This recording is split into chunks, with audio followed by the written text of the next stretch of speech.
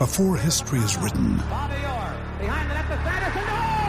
it's played. Before it's frozen in time, it's fought one shift at a time. Before it's etched in silver, it's carved in ice. What happens next will last forever. The Stanley Cup Final on ABC and ESPN Plus begins Saturday. Hello, it is Ryan, and we could all use an extra bright spot in our day, couldn't we? Just to make up for things like sitting in traffic, doing the dishes, counting your steps, you know, all the mundane stuff. That is why I'm such a big fan of Chumba Casino. Chumba Casino has all your favorite social casino-style games that you can play for free anytime, anywhere with daily bonuses. That should brighten your day a little. Actually, a lot. So sign up now at ChumbaCasino.com. That's ChumbaCasino.com. No purchase necessary. VGW Group. Void where prohibited by law. See terms and conditions. 18 plus. Okay, round two. Name something that's not boring. A laundry? Ooh, a book club. Computer solitaire, huh? Ah, sorry. We were looking for Chumba Casino. That's right. ChumbaCasino.com has over 100 casino-style games. Join today and play for free for your chance to redeem some serious prizes. ChumbaCasino.com. No purchase necessary. Void where prohibited by law. 18 plus. Terms and conditions apply. See website for details. You're listening to the Cricket Podcast.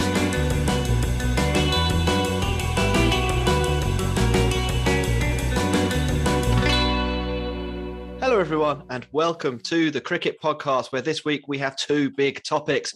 We're going to start with the England women team. They in their test match against Australia, they lost the game, then they won the game, then they drew the game. And that happened over the space of about 6 hours. It was fantastic. It was great. And then we'll be talking about the men's side, who are in the West Indies, or leaving the West Indies now, having played 5 T20s. They go down 3-2. The death bowling's not so good. And there are some other talking points too. My name is Jack Hope, and I'm joined by just one other member of the Cricket Podcast today, Max Rowe Brown. Max, how have you enjoyed the feast of cricket that the England teams have been putting on for you over the last week? I mean, it's been nice to see England's T20 side not go and stomp all over everyone, isn't it? It's especially nice to see West Indies back in some form of success. So that's been enjoyable. But I mean, the women's test was where it was all at, wasn't it? That was stunning. Yeah, it was. We'll talk about that first. If you're watching on YouTube, it'll be two different videos. And if you're watching on YouTube, you need to click like and subscribe. If you're on Spotify. Now I've said it, I can't stop saying it. Spotify. You need to follow. Spotify is the one where they haven't got Joe Rogan. That's the good one. It's the one where you won't get erroneous advice about about vaccines from a man whose job is comedian. You need to, I don't know, there's an instruction. We're not just highlighting you here. You need to like, follow, and rate us. We're up to 150 ratings there, 4.8. We'd like that to go a little bit higher. We're at least a 4.9 out of 5. I think. 4.8, that's disgraceful. And if you're over on iTunes or whatever, same deal for you. We're 4.6 on iTunes, but everyone, that's Apple people are weird. 4.5. And Twitter and Instagram at the Cricket Pod. Max, before we get on with anything else in the show, have you seen the Imran Tahir news? Yeah, he's signed up. Hasn't he signed up to play cricket for a pottery company? No, I don't know if it's exactly a pottery company. He has signed up to play cricket in the North Staffs League. If you're one of our international listeners, that's an area of England near Stoke, hence the potteries, I suppose. And it's not, I wouldn't describe it. The people of Wedgwood Cricket Club, so please don't take offence to this if you're listening. I wouldn't describe it as one of the glamour locations to go and play club cricket in the world. So it's also a region of a county that doesn't have a major county cricket team. Yeah, this is quite. There's a few reasons why this is strange. What's even more strange? He's signed up for 3 years. It's a 3-year contract, and he'll be playing not at like the top level of the North Staffs Cricket League, which I'm sure is like a decent standard. He's going to be playing in the 4th tier. So he'll be playing with like old men in trainers. Like occasionally they'll turn up against a team and it will be just 12-year-olds on the other side because the first team have all gone on a stag do. It's really genuinely incredible that this is happening. I mean, I'm assuming he's not going to be there every Saturday, but yeah, pretty big scenes. Max, have you ever played against anyone famous in for the old Suttonians? I think the most we managed was we played against Charles Colville, you know, the Sky Sports cricket presenter. Yeah. He was left arm grenade. Yeah. It was his bowling style. Did he get you out? No, I had the misfortune of umpiring while he was bowling, and he went round the wicket, he went over the wicket, he went round and through. He asked me to stand back, he asked me to stand closer. He was a bit of a pain in the arse. Had a lot of variation, in other words. Yeah, a lot of variation in grenade.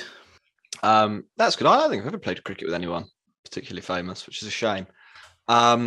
Okay, well, we're at risk, I think, a little here, Max, of veering too far off into the wilderness of English club cricket. So let's bring it back into the international game. But first, just a reminder that we are on Patreon. No sponsor for this show, so we're relying on our listeners dipping into their giant pockets to give us money. Patreon.com/the cricket pod.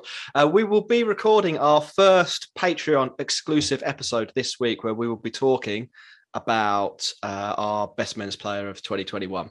We've done a poll on that. I know who the winner is. It's not a huge surprise, but we've got a top 25. We'll go through all of those. It'll be a laugh. You can get that if you sign up as a Patreon for just £4, $5, 7 Aussie dollars, 410 rupees. The Cricket Pod. No, not the Cricket Pod at gmail.com is our YouTube. Patreon.com/the Cricket Pod. Max, we're going to do the women's test first. Yeah. It's over to you. Okay, so biscuits, glasses of fine wine, like you've got there, Jack. Sue Gray reports and women's Ashes tests. All things that you inevitably end up wanting more than one of, I would say. Despite losing a fair chunk to rain, Australia and England served up almost the perfect test match, really. An antidote to the one-way traffic of recent games down under, where all four possible results remained in play throughout, and all throughout a final day, which took as many twists and turns as a twisty-turny thing, to paraphrase a former star of strange comedy in Britain. England started like a train, really. Reduced Australia to 4 for 2 on the first day, before Australia in turn motored away, powered by the twin turbos of Rachel Haynes and Meg Lanning, aided by a little bit of Butterfingers slip. But Catherine Brunt and Nat Siver fought back, the former taking a fifer, either side of an impressive display again from Tali McGrath, and all that ultimately meant that Australia declared on 337 for 9. So, I mean, it was a score that looked at one stage of getting away from England, but they brought it back at the end, and it was sort of, something that was maybe a few too many, but game on still. Unfortunately, much of England's reply picked up where the men left off, with the openers failing. Neither of them made double figures. The middle order collapsed, but out of the gloom came England's knight in shining armour, the captain, putting together one of the all-time great knocks, I think it would be fair to say. 168 not out from 294 balls, and she pretty much single-handedly held up the Australians on their relentless advance, aided by a rearguard action at the end from Sophie Eccleston and a bit of Kate Cross as well. And England somehow, from 120 for 6, scraped their way to within 40 Australia's total, leaving the game somewhat poised. And they started again quickly with the ball, but it was this time the bionic-jawed Beth Mooney and superstar Elise Perry who did most of the damage. England not able to restrict Australia as much as they would have liked, I suppose, and Australia ended up on 216 for 7 at tea before a bold declaration to keep the game interesting, leaving England with what would have been a record chase, but not unthinkable, 257 from 48 overs. And fast forward a bit, 218 for 3. Like you said, Jack, done and dusted, won the game. 40 to get at about 4.5 and over, 7 wickets in hand, no problem. But Sutherland and Alana King combined and ripped through England. throwing a run out for good measure, and it suddenly became a game of survival for England. Right up until the last 2 overs, we were looking at a game where ties, draws, home wins, away wins, all on the cards. But as it was in the end, Kate Cross came to see out, I think, was it 12 of the last 14 balls to leave the series just about alive. England 12 runs short of a win. Australia 1 wicket short of a win. And it's not over yet. The Ashes isn't over yet, but England do need to win all 3 ODIs to. So let's go through a few things here. The scores. This means in the multi-format series, it is 6-4, correct, to Australia, with 3 ODIs to play, all worth 2 points. England, as the people who do not currently have the Ashes in their possession, they are dispossessed of Ashes. Will need to win them. Souls Ashes. To take the series win, or to win the Ashes. A drawn series, 8-all would be a pretty good result down under, but it's worthless. Great result. Well, no, it would be worthless. They would not. They would not then be possessed of Ashes. But yes, the series is alive after all of the drama we saw. The second thing, and the thing I think I want to ask you about the game, Matt. In your opinion, was this a spectacularly brave performance from England against the odds to get so close? Or was this one of the biggest chokes you've ever seen? I think it's both, because the innings from Heather Knight is very much in the category of what you're saying about a real battling performance to get as close as they did. And, you have to consider that they're playing away against an Australian team who historically have been rather good. But yeah, I mean, 218 for 3, 40 runs to get, that's a choke, in it. Let's be honest. That's you got the run out in there as well. I mean, it was a close run out, but trying to pinch a single, it was just one of those things where it all started to go a bit wrong. I mean, Australia bowled well. That should be said as well. I mean, it was Sutherland in particular, I think, was it on that final day, and Alana King, who she picked up 3, and 2 for Alana King. But yeah, I mean, it's not ideal. It'll be disappointing. I feel like they said afterwards, didn't they? It felt like a defeat. They were all pretty sad, and I think that's probably fair. Yeah, I think that's virtually exactly what I was going to say. Everyone's played in the match. It doesn't happen so much in cricket, in amateur cricket anymore. The draw's sort of gone out of things, but in football, you're 2-0 up with 5 seconds left, and then you draw 2-all, and it feels like you've lost the game when actually you have drawn. And it felt, to be honest, a bit like this. I did, I mean, I think we should talk maybe more about the Heather Knight performance, because the flip side to this is that England, after a few overs of day 2, or lunch on day 2, they had effectively lost the game. Yeah. And then Heather Knight scores 168, which I think is the second highest score in Test cricket against Australia in the women's side of the game. Rachel Hayhoe-Flint with the top one on 179. So to give you an idea of what a performance this was, it was a good one. It was an historically impressive knock. I don't know if there's a women's equivalent of the Bannerman. You've heard of the Bannerman in men's Test cricket, right? The guy who in the first Test scored 70% of the runs for Australia, and that is the highest proportion of runs ever scored. I mean, Heather Knight does pretty well on that front here, getting 168 out of 197. That works out as not 197, sorry, 297. That works out as 56% of the runs. That was really astonishing. The second, I mean, I don't know, have you got anything else to add on that? Well, what was especially listing off things from the game. What I think was especially astonishing about it was just how composed it was. It was pretty much chanceless. There was one tough caught and bowled chance, which would have been a spectacular catch, and that was basically it. With in the context of people falling all around her. Yes, it was Rutex and some good bowling as well. It wasn't like this wasn't necessarily England throwing wickets away. It was good bowling from Australia. The ball was doing stuff. There was plenty of swing around. You saw that from the way England's bowlers bowled as well. It was a tough place to be, and she was imperious and highly impressive. Rootesque is what I would Yes. say in terms of the volume of runs compared to the other players. She looks a little bit like Joe Root when she bats. On the Australian side, you have to hand it to Beth Mooney, don't you? Who was playing with 2 metal plates fused into her face. Absolute madness. Yeah, that is commitment to the cause award. Definitely goes to score Beth 63. Takes a great diving catch. One of those ones as well where your face is at risk. It wasn't a sideways dive. It was, I am going to dive with my metal plate face at the cricket ball here and potentially land on it or take one to the shore. How long's it been? Like a week? 2 weeks, I think. So when did we have Mel Farrell on? Was that 2 weeks ago today? Yeah. And that was, or no, it would have been 10 days ago, she was back in the nets, wasn't she? So I think it has been exactly 2 weeks. So we're talking on the Monday here to go from broken jaw, reset, play, score 63 to set up a win. Well played there. The declaration, Max, before we get to talk about the drama in a little bit more detail, maybe. Why did they declare? That's a very good question. Because I mean, let's be honest. I think I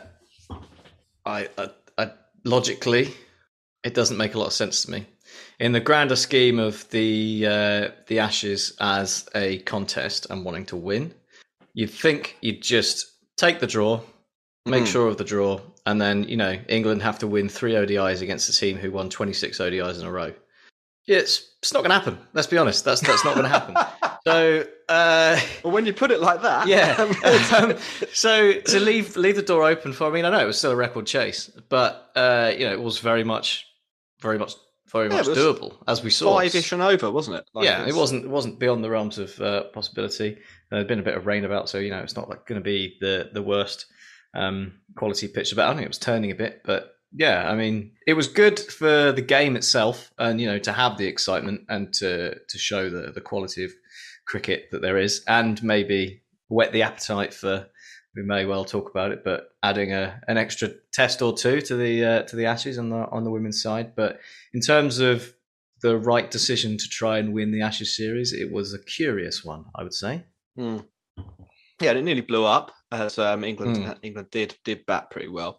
I tell you who I was most impressed with, and this won't be a huge shock, I think, for you, Max, was Sophia Dunkley hitting the ball really, really hard for England. What struck me actually about watching her bat versus her contemporaries on both sides is that she seems to, and let me know whether you agree with this or not, prioritize hitting the ball really hard over technique in a way that some of the other players don't. And I just thought the explosiveness of that was going to take England to victory. 45 from 32 with a couple of sixes and 5 fours was impressive, right? Yeah, absolutely. I mean, the thing is, there's quite a few names in there who have made a bit of a name for themselves in the England side. In the white ball games, Sophia Dunkley's one of those. She came into the white ball side and looked pretty good, and is by all means a promising starlet for the England team in the future, and that kind of experience obviously will have helped England in that chase. Tammy Beaumont at the top, Sophia Dunkley, obviously you got Brunt and Siver as well who play all formats. It definitely helps when you have that cross-format experience, and they just basically entered one day mode, didn't they? And it was pretty exciting. Yes, Max. So two final points that we were sort of asked about, and that we probably should dwell on. One is the question about the number of tests that are played. Obviously, only one in this series. I think you'd probably agree that it should be at least 2 in these bigger series anyway. I mean, there's one for the England team confirmed against South Africa for this summer, but it does seem a bit strange that there's only one here, and that also it's a 4-day test instead of a 5-day test. Yeah, I mean the 4-day test probably wasn't such an issue in this instance. There was a bit of rain and we still nearly got a result, although it was, I guess, manufactured to a degree. So you could argue that maybe a 5th day would have benefited from that. I mean, there's not necessarily a reason not to have a 5th day, is there? I think in this test, actually, one of the things we haven't really explicitly said here is that Australia massively deserves to win and we're by miles the better cricket team. And that actually the 4th day it being 4 days has maybe made it more interesting. I think if you look at the piece slightly more broadly, though, there are quite a lot of draws in women's cricket. Yeah. And I think either having a 5th day or, I don't know, you could do something slightly softer, like have a new ball every 60 overs. There are some differences between the men's and the women's game. For example, express pace not being such a factor in women's cricket versus sort of skill and ability to move the ball. Maybe bringing that new ball through a little bit more often could be a way to sort of, in quotes, speed the game up a little, so that you don't see so many draws. But yeah, on this occasion, I don't think it was such a big deal. I think it just being one test is a shame, especially after the sort of drama. It was everything we were missing from the men's Ashes series, really, wasn't it? It was like the tournament on the line, the possibility that both teams could have won going into the final day. We didn't really see that. Yeah, I think at all earlier on. Yeah, I think that's the main thing, isn't it? Having that extra test is probably the main thing that we're missing from this, because I mean it's, and in the wider sort of scheme of both Test cricket in general, and that being the pinnacle, and trying to make that the thing that everyone should aim for, men's cricket, women's cricket, whatever, and in terms of expanding women's cricket as a as a concept among people, to try and actually get it, develop women's cricket. Like the 100's done that well, but the test arena is the biggest arena, isn't it? And there should 100% be more of that, because what we've seen has been really, really good. So why not just have more of it? And it's the Ashes. It's like sort of one of the main tournaments that everyone looks forward to. So to have one game that sort of is kind of key to the whole thing seems questionable, especially if you're going to play half of them in England and it's going to rain half the time and you've only got 4 days. you want to hedge your bets a bit.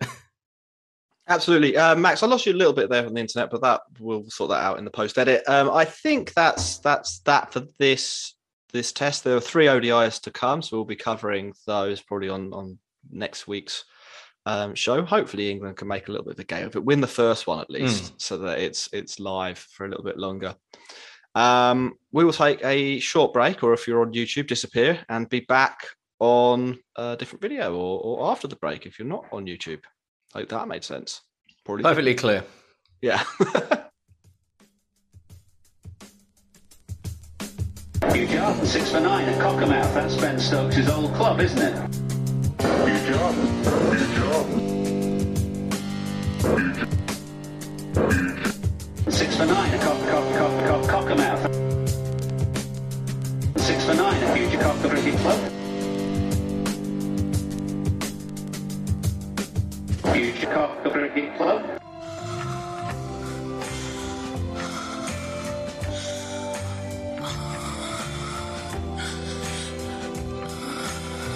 Hello and welcome back to the Cricket Podcast, where we will be discussing England's T20 tour of the West Indies. A reminder that I'm Jack and I'm joined by Max. Max, how are you? Do you like T20 cricket?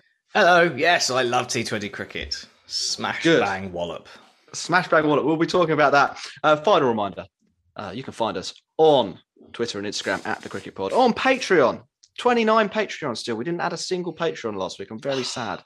Best time to do it, though, because our first ever Patreon exclusive show is out this week. patreon.com/the cricket pod.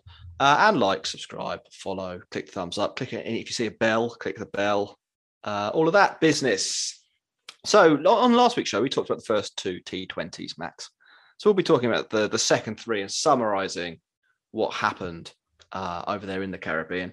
In the final 3 matches, we were treated to a feast of smashing. That's what I've written here. I don't really know what a feast of smashing is. Maybe I could have used better words to describe it. But I also think that sort of kind of conveys the raw brutality of what we saw. In the third T20, West Indies bashed their way up to 224. Rothman Powell notching a ton, absolutely devoured George Garden, Tymal Mills and Liam Livingstone. England, they lost that one by about 20 runs, or it might have been exactly 20 runs. They gave it a go, but not quite enough. In the fourth, the 3 Lions fought back with a 34-run win. Moeen Ali, the captain, the standing captain for Morgan, or potentially future captain, we'll discuss that later, doing the business, getting 60-odd pretty quickly. West Indies batting never really threatened the score. They fell behind too soon, and kind of didn't lose wickets quickly enough to get Kyron Pollard in. Might have been able to get them out. Or maybe Romario Shepherd or Akil Hussain. Yeah. So they just, it wasn't a great game, I didn't think. And then in the decider, England were bowled out batting second for 162, 17 runs short of the West Indies total, which looked like, in comparison to the previous 2 matches, that it was a fairly gettable 179. Jason Holder, he was the man on that occasion, picking up the final 4 wickets in 4 balls for the Quattro, I think we called it, when Curtis Campher pulled it off at the T20 World Cup, the Quattro. Or it could be the Quack Trick, couldn't it? Or Quack Trick, yeah. Yeah, people in Australia, they call it the double hat trick. It's just not, is it? It's not a double hat trick. Yeah. That would be 6. I don't know if we want to go down that route, we can. But yeah, it's 2 hat tricks is 6, isn't it? Yeah. That's but their argument, Max, just for any Australians listening, I do want to acknowledge where you're coming from here and explain why you're wrong. They say it's 2 hat tricks. 1, 2, 3 is hat trick 1, and then 2, 3, 4 is hat trick 2. But that isn't. So what's 5 then? It would be triple hat trick. Well, no, it'd be quadruple. The Quattro. No, that's the Quadro. Quad trick. Anyway, let's not get bogged down in that. Max, which of those 3 games did you enjoy most and why? Did you have a favourite? Did I have a favourite? I mean, to be honest, I think probably the first one, because it had that sort of raw, like you say, the raw physicality and the most runs. And let's be honest, that's what you want from T20, isn't it? That's what we're all here for. We're not here for a close contest between bat and ball. We're here to see the ball disappear. And we did. We absolutely did. We did see that. Rothman Powell, he sort of came from nowhere a little bit in that one. He was not a player I was particularly familiar with. I think he's had like some okay CPLs in the past. What is he, 26, 27-year-old? Comes in, does that. He looks the business, Max. It looks like the West Indies might be finding, we saw Shepherd and Hussain in was it the first match of the series? Or the second match of the series, the one where they hit lots of 6s. Rothman Shepherd looks pretty decent. Maybe there's some green shoots of recovery for the West Indies there. Yeah, well, they need some, don't they, after their World Cup performance? But I think, there's not really much more to say on that than things are looking a bit more promising than they were. We saw, I think one of the highlights probably of the World Cup for me was Akil Hussain, because he looked like a decent player, and obviously it was spin friendly, but that was. I think he was probably one of the lighter points, and he's continued looking good. And on top of that, Romario Shepherd with his exploits, Rothman Powell with his century. I mean, Rothman Powell, just looking, he played like 36 T20 internationals, which is actually quite a lot. Can you believe going back? Yeah, it is quite a few actually. Can you believe going back to the T20 World Cup, they didn't pick Holder in their original squad? I mean, that was possibly the first thing we said, wasn't it? We were looking at their squad and Jason Holder wasn't in it, and you're just like, what are you doing? And Ravi Rampal is in the squad. I mean, it was some of it was of their own doing. Let's be honest, wasn't it? That World Cup. So nice to see them maybe turn to some of the some of the slightly more logical contingent that you might expect, dotted with some sort of performances that maybe you weren't expecting to see. But I mean, you mentioned Jason Holder and his 4 for 4. He's transformed, hasn't he? He has become a seriously useful T20 player. I want to do a little winners and losers thing in a moment, but there are a couple of other points England-wise that I think we should discuss first. Owen Morgan, he misses the final 4 matches of the series. Do you think England missed him? And there've been a few more articles in the last week or so saying, time to go, Owen. Where are you on the Owen go-ometer? I don't think it would be a disaster for England if he went. I think he's done his job, hasn't he? He's changed England white ball cricket for the better. We won the World Cup. And maybe now it's time to hand it over to someone who might score some runs at number 6 rather than bog things down. It is a bit of a weakness, isn't it? Let's be honest. And anyone can read a sign that Nathan Lehman holds up from a balcony. So you don't need Owen Morgan specifically to do that. So where are we saying here? If the Owen go-ometer starts at 0, that's Owen, don't go. Yeah. 50 is like, I'm on the fence. You're beyond 50. You're heading towards the red zone. Yeah, I'd say like 7. It's a linear, not logarithmic scale here. Right. By the way. Okay. Thanks for clarifying. Yeah. But I'm probably about a 7 out of 10 on the time to go. So yeah, you are time to go in. If you saw him in the street, you probably wouldn't be like, "Fuck off, get out of our club." No. No. You would. I'm not hashtagging Morgan out just yet. Okay, cool. I wonder if that'll ever happen. You know, it didn't at the Ashes. Silverwood out never became never trended. A hashtag. Yeah.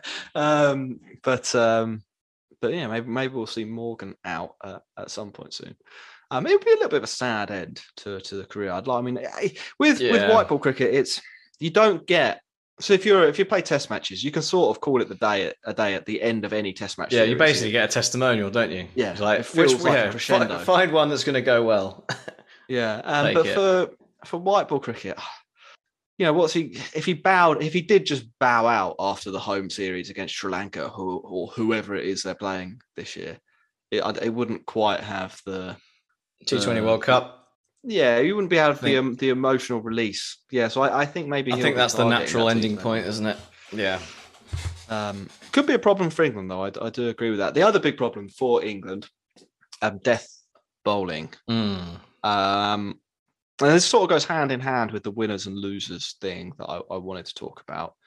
Here are my list of big losers from this series on both sides. We can do that, and and then maybe do winners in a minute. But we can cover death bowling all in one. Be very efficient here. Chris Jordan, Tyrone Mills, George Garton, and Mahmood. I've got as the 4 players on both sides who I think have left this series with negative reduced stock. Yes. Yeah. They are now in the sell category of the cricket index.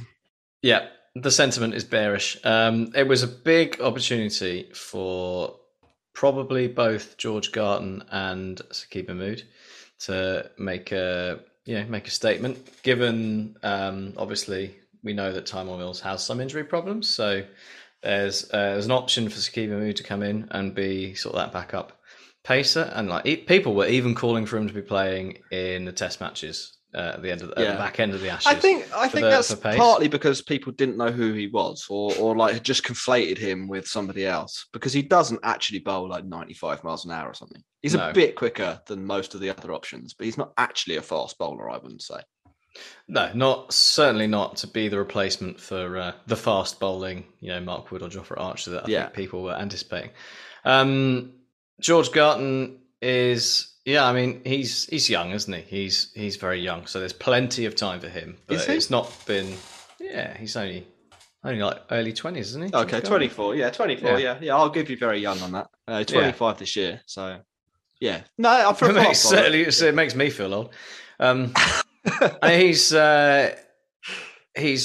a left armer. He can bat. He's a good fielder. He's the kind of person that England will be looking for in to make a big part of this T20 side. But he's not taken his chance at all. So that's that'll be a disappointment for him. But I wonder with this, he's got a very good record in the Blast and in other franchise tournaments. Well, a decent record in other franchise tournaments. He's particularly effective in the Blast. I wonder with this and England in general on this, and actually, more broadly across all of the cricket that the England management team oversee. I wonder whether they are a bit quick to try and make people do the thing the way that they think it should be done. So bowl your death overs like this, bowl like this in at the beginning of the match, bat like this when we go to Australia. And I wonder, and I was sort of, I'll be honest, I haven't seen enough George Garton. I mean, what I saw, he looked like a left arm Tom Curran, probably isn't good enough to play for England, but maybe I'm wrong. Maybe in county cricket, he bowls differently to how he did in the West Indies in that one match. Maybe that one match is just, maybe he had a hangover. Maybe he went out on the run punches. I mean, that would be a problem in and of itself. maybe he had jet lag. That's the more safe for work. Yeah. Maybe something was just not right with the rhythm. The point I'm getting at, Max, I think, is do England sometimes try and make players into things that they are not. Specifically here, addressing the death bowling point, where everyone sort of tries to do the same thing, which is bang it in a bit back of a length, occasionally take the pace off. Maybe people need to find their own way a bit more.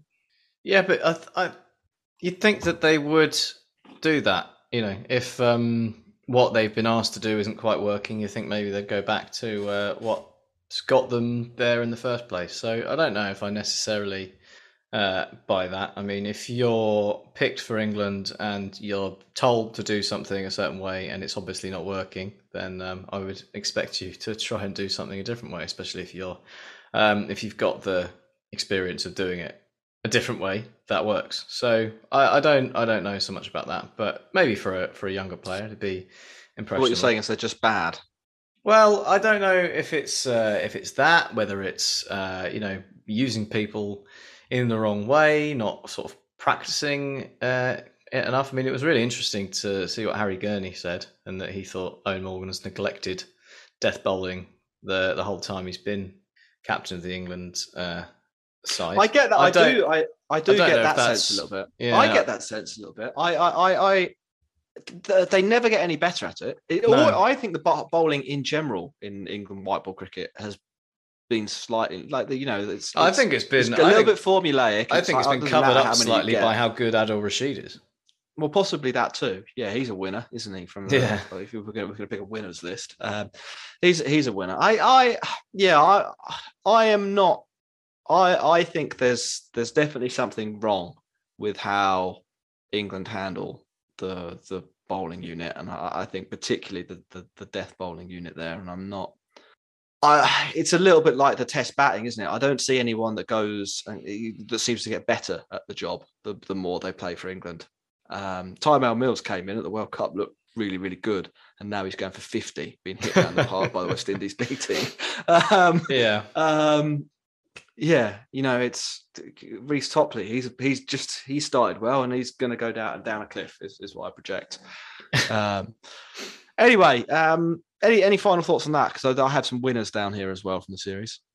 No, I think that covers it. Okay, 2 winners: Johnny Bairstow, Joss Butler. I think, I think Jofra Archer could probably be added to that list. Adil Rashid, who actually did play, big winner for England, and then I think there are a couple of West Indians that will come out of this series with credit in the bank, maybe some IPL aspirations. Now, Romario Shepherd, Rodman Powell are the two that I think in particular I was impressed with. Would you add anyone to that or disagree with that?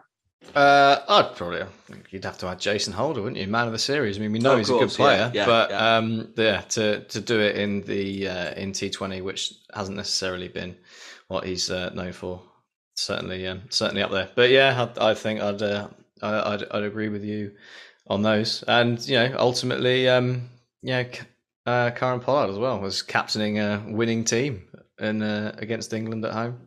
That's always good. Well, yeah, that is true. I mean, there's been rumblings, murmurings of discontent with how he captains. He never looks like he's really enjoying cricket. I think, Pollard, but and I think if you're going to captain a team in that way, you sort of have to be successful. You know, if you're going to be Steve Waugh or Ricky Ponting, Jose Mourinho, or Jose Mourinho, you have to be winning. Otherwise, it gets a little bit sticky. Yeah, because the players aren't enjoying it and they're losing. You know, if you're not enjoying it so much, but you're winning all the time, covers it up. It's a pretty big series win, I think, from West Indies' point of view. I mean, it's not full strength England. Bairstow and Butler aren't there. You'd think they'd maybe made a difference in one of the matches. But the bowling isn't too far away, and they've scored runs pretty consistently against that England bowling attack. And I think they've answered some of the questions that they'd left themselves after the T20 World Cup. Yeah. Max are off to India for some World Cup Super League or whatever it's called, ODI Super League matches. Do you think they'll do all right in the subcontinent? There's still a question, isn't there, about how they'll handle. I think particularly with the ball, if it's pitches that are a bit slower and more conducive to turn, then that could be a struggle. But I think they can go with a lot more optimism than perhaps they would have done 3 months ago. So it will be really interesting to see, because I mean, India are in a bit of a moment themselves, aren't they, on the one-day team with the Kohli antics and not necessarily picking the right players. So it will be an interesting one for both of them, I think. Yeah, there is an element as well. This is when ODI cricket actually starts to get a little bit interesting, because we are a year and a half. I can't remember exactly the time frame away from the next World Cup. I can't remember whether it's the beginning of the year or not. It's 2023. Yeah. So it's between a year and 23 months. But this is the point at which teams do start to actually play their best 11s and try and answer the questions and you start to see things shaking out, and the intensity levels go up a little bit because people are playing for places. They're not just like an endless tryout treadmill. So I think there'll be some good matches coming up this year. It starts to be a bit more relevant. You know, the first 2 years after a World Cup, ODI cricket is pretty pants. It's Royal London One Day Cup style. Yeah. But now I'm looking forward to some of these matches. And you talk about India. If they don't start sorting that ship out, then it could be a bit of an embarrassing one for them in 2023. Yeah, I'm sure they will. I'm sure they will though. Max, we have a little bit of cricket news. Should we take a break and then come back with the cricket news segment? Sounds good. We love hearing from our listeners, so please follow us at The Cricket Pod on Twitter and Instagram. Or if you have a great story, like Scotty G did, about the Hayden Way, Matthew Hayden's personal website, we want to hear about it. So from wherever you're from, send us in a great story and we'll read out on the show.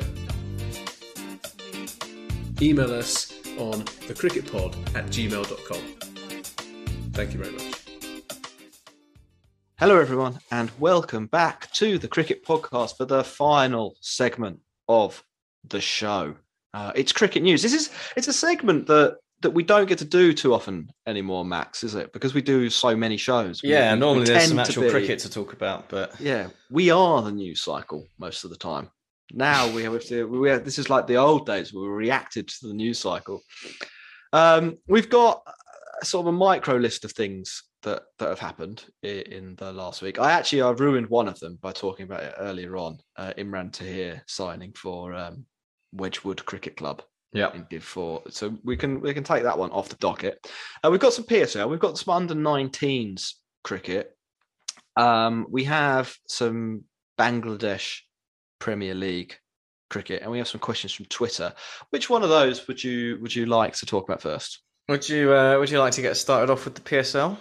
Well, I can talk about the PSL. Of course I can, Max. The PSL, it's one of those tournaments that I haven't followed probably closely enough. I think the general perception in world cricket, world T20 cricket, world franchise cricket, is that you probably think, IPL is your gold standard. That's the best. the best franchise tournament, sorry, PSL fans, sorry, CPL fans, sorry, 100 fans, then it probably goes just a little bit behind that, the PSL, Pakistan Super League, and then the 100, BBL, CPL, I think they're in a little bit of a mix, depends which players are available and so on. The PSL, you've got the whole Pakistan team playing, you've got some good overseas players, you've got about half of England in the PSL strutting their stuff, and a pretty decent spattering of other top quality overseas players. But it always seems to pass you by. So this year I've been trying to make a little bit more of an effort, Max, to actually follow the tournament. And if you're not too familiar with it, which some of our listeners won't be, it's a 6-team tournament. You've got the Molten Sultans, you've got the Quetta Gladiators, you've got Islamabad United, Lahore Calendars, Peshwari. No. Who are they? PZ. Peshawar Zalmi. And Max, what's the last one? Can you help me? What have we had? Lahore? Islamabad? Peshawar? Karachi Kings. Karachi Kings. I had to check the last one. Right. And Peshawar Zalmi. They just don't. They just don't. It doesn't roll off the tongue, does it? Anyways, it's a 6-team tournament. 4 of them are going to go through. It's going to be fun. We have had between 3 and 1 games played, depending on who you are. The Molten Sultans are top of the table, 3 wins from 3. They today became the first team to win batting first. Maybe we'll get to more of that. Yeah. We'll get to it. That was my first question for you, Jack. How's the Jew factor going? So it's not so much the Jew factor. Well, I mean, I think the Jew factor is part of the problem. It has been historically the hardest league to win in batting first. It's not super balanced. I think it's fair to say there's a few reasons for that. I think a few of the teams play 2008 T20. They kind of use up a lot of balls. I mean, the first match of the tournament, you had Babar Azam scoring like no runs over ages. What did he get? 23 off 29 balls. Not great. It's not great. That's absolutely bad. That is when people talk match losing innings, that is a match losing innings. Like you can't. It's ball eating. That's what it is. Yeah, that's proper ball eating. That's actually when we joke about King Legend, he doesn't do that. He'd at least save face by getting 32 or 31. He wouldn't get 23 of 29. That's poor. So I think there's a little bit of that. I think the bowling in general tends to be better in the PSL than the batting. It's a bit of a bowler's tournament. And who knows why that is? It might be the sort of players that Pakistan produce. It might be the pitches.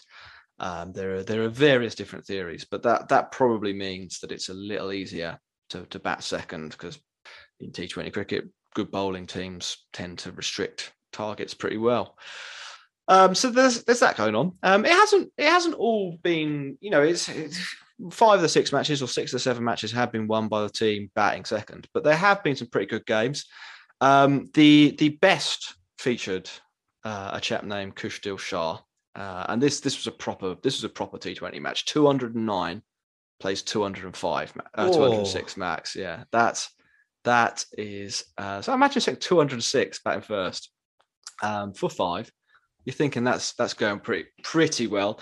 It comes down to the last over. Harris Ralph with the ball. That's a pretty good guy to have the ball. It's not too bad, It's not you stuck your teeth, but I think that's not too bad. Well, didn't go so well in the World Cup, did it?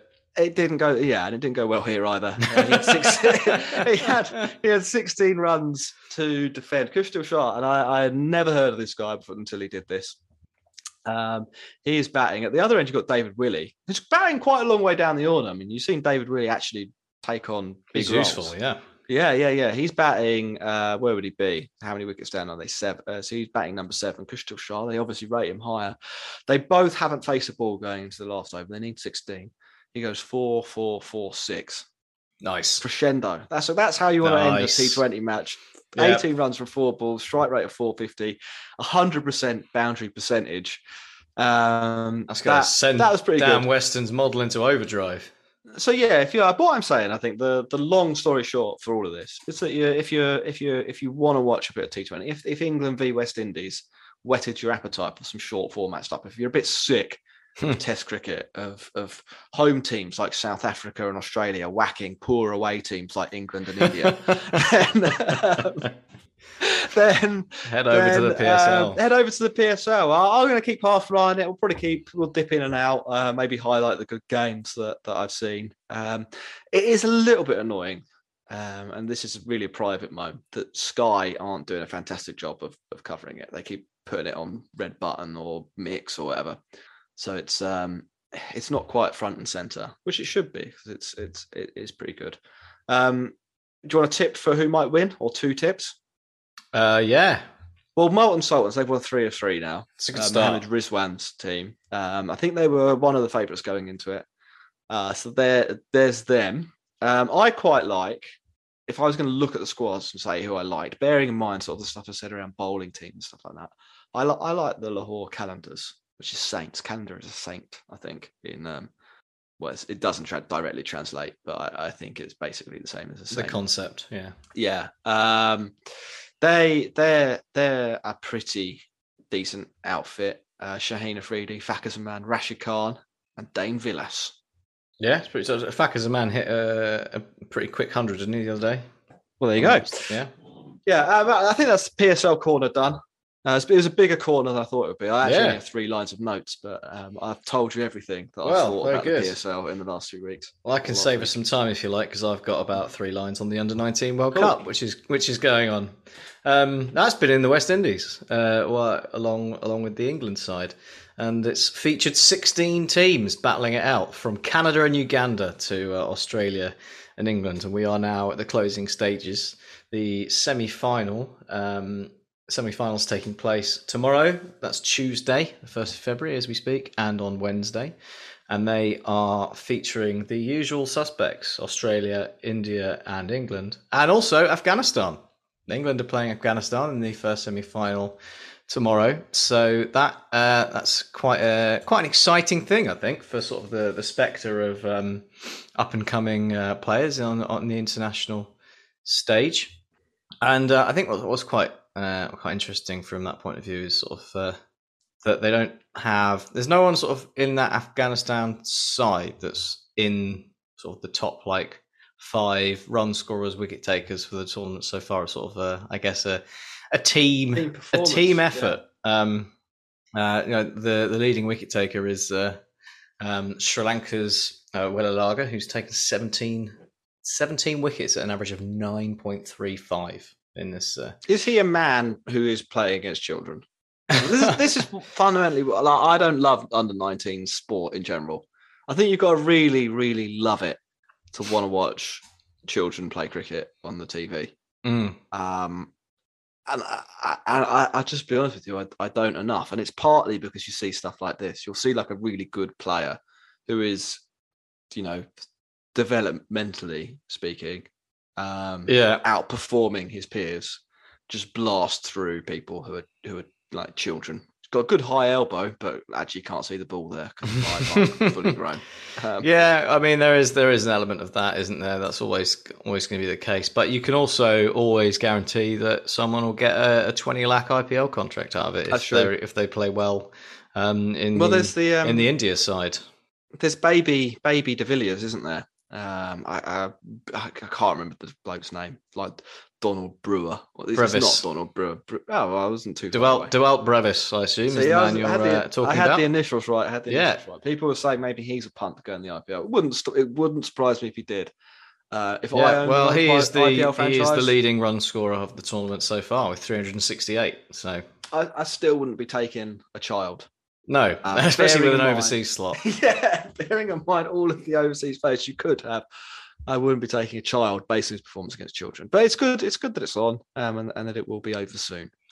Well, it's over soon, but it's been they've been dragging out as many games as they possibly can, Jack, because they've had. There was supposed to be a 15th place playoff between Canada and Papua New Guinea, but that was fittingly cancelled because I assume no one could be bothered. Uganda pipped Scotland to the unlucky 13th place, and they actually had semi-finals for the 9th place playoff. The UAE beat Ireland in the plate to win that. So, and the 7th place playoff was ongoing while recording. So make sure everyone gets the equal number of games or something. It's like you pay your subs to turn up, and everyone's got to play. Some of these guys, it will be the best thing that ever happens to me in cricket. They're not going to be professionals. They're not going to get a 20 lakh. You get to go to the Caribbean and play some cricket. It's great. You got to go and represent Canada and have a grand day out, and fair play. I do get it from that point of view, but as a fan, I'm a little bit annoyed that they've been bumping PSL games for under-19s World Cup matches. That's my position. Yeah. Okay, we got some questions, and I think that wraps us up. Was there any more news? There is one question that wraps into news. VJ wanted to know our thoughts on county plans. VJ in the Patreon Discord. Join the Patreon, patreon.com/the cricket pod. The Discord. Yeah. You're not in the Discord yet. No, I'm not. I'm sorry. I'll join after recording. I will do. Yeah. Yeah. The plans. Well, they've made some progress, I'd say, on things, particularly with the county championship. So probably the two main things on that are that there's 5 games over the summer rather than 3. So that'll be between June and July. So that's good. That will quash some of the you need to play more cricket in the summer things.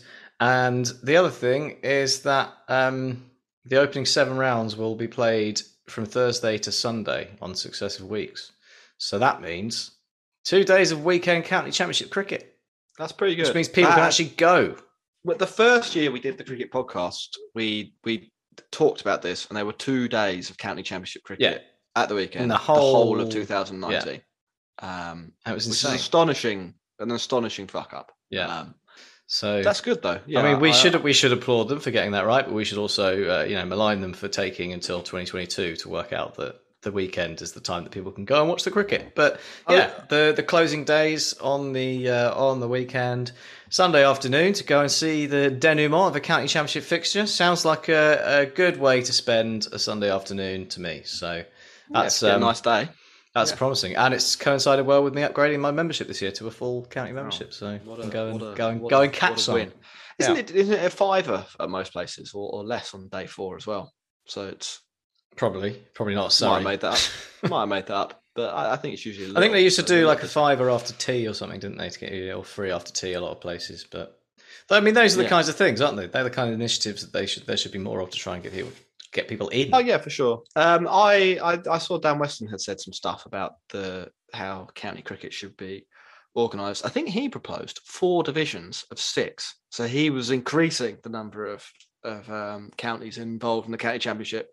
I think adding minor counties in, so you'd play less county championship matches overall, but there would be more county championship or more full counties, I guess, and have also more divisions. There's a lot. I think that's part of the problem for all of these things.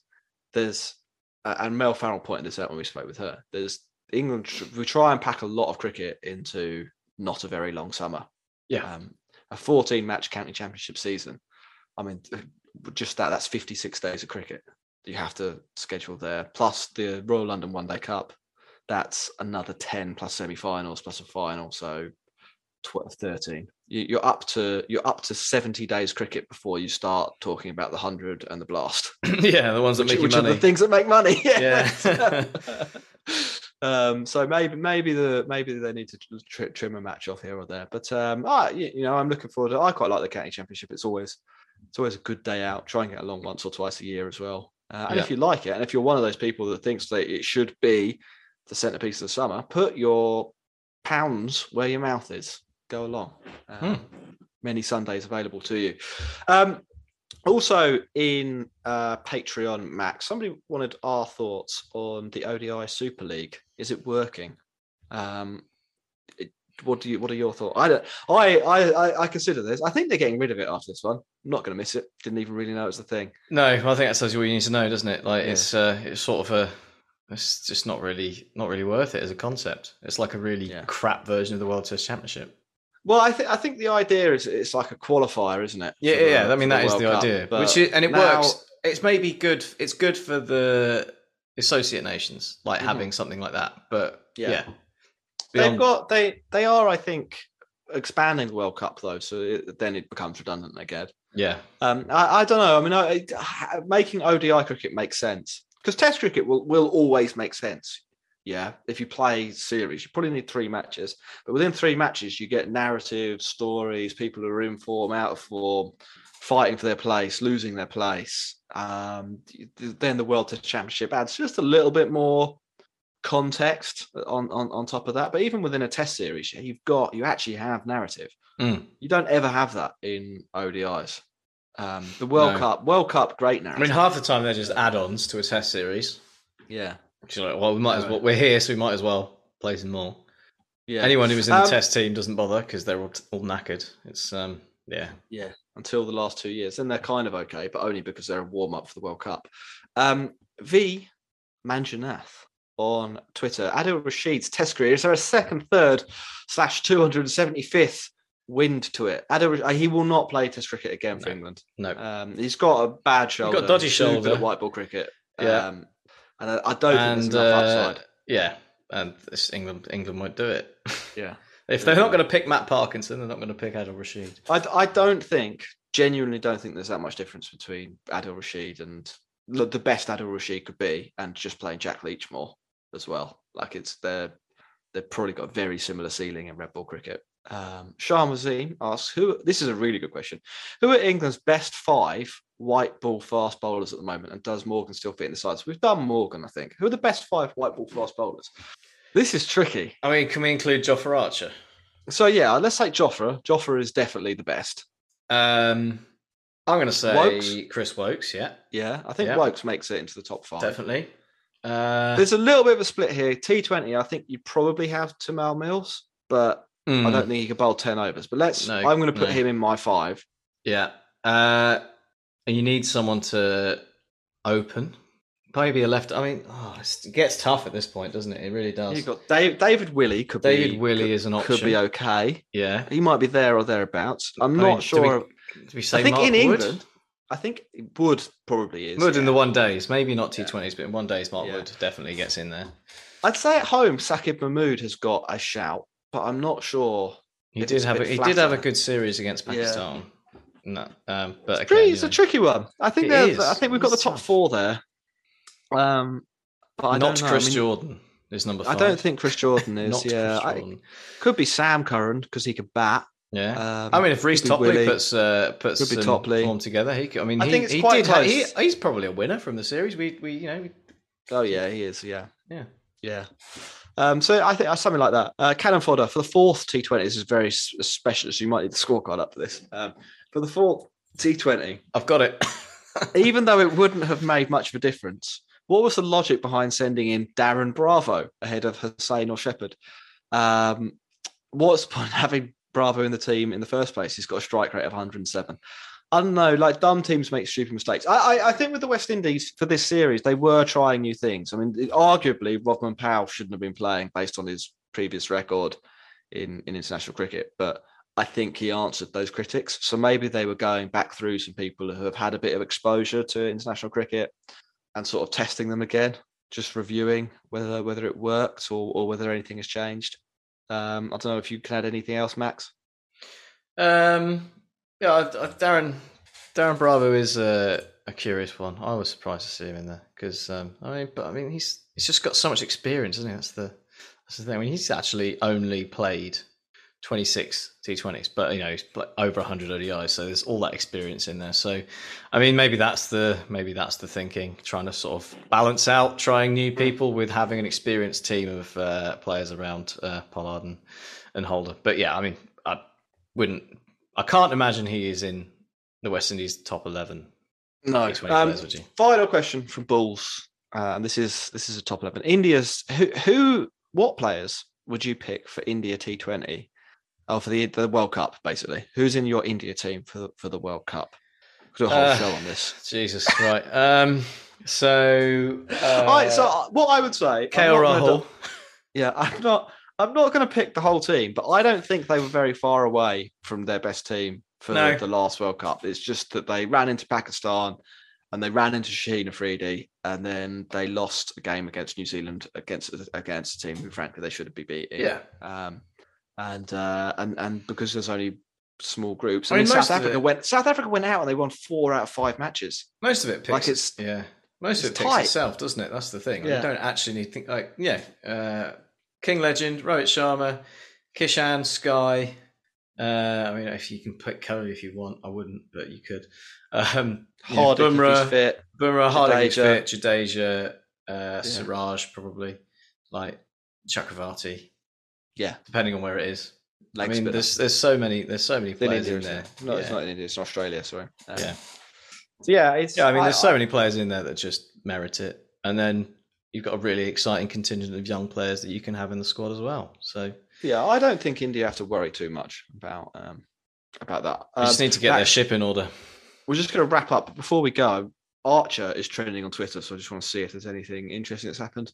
It's not a TV show, is it? It seems to be random. It seems to be, maybe the TV show. So it's not Jofra Archer. He isn't making a surprise comeback. Jeffrey Archer? Jeffrey Archer.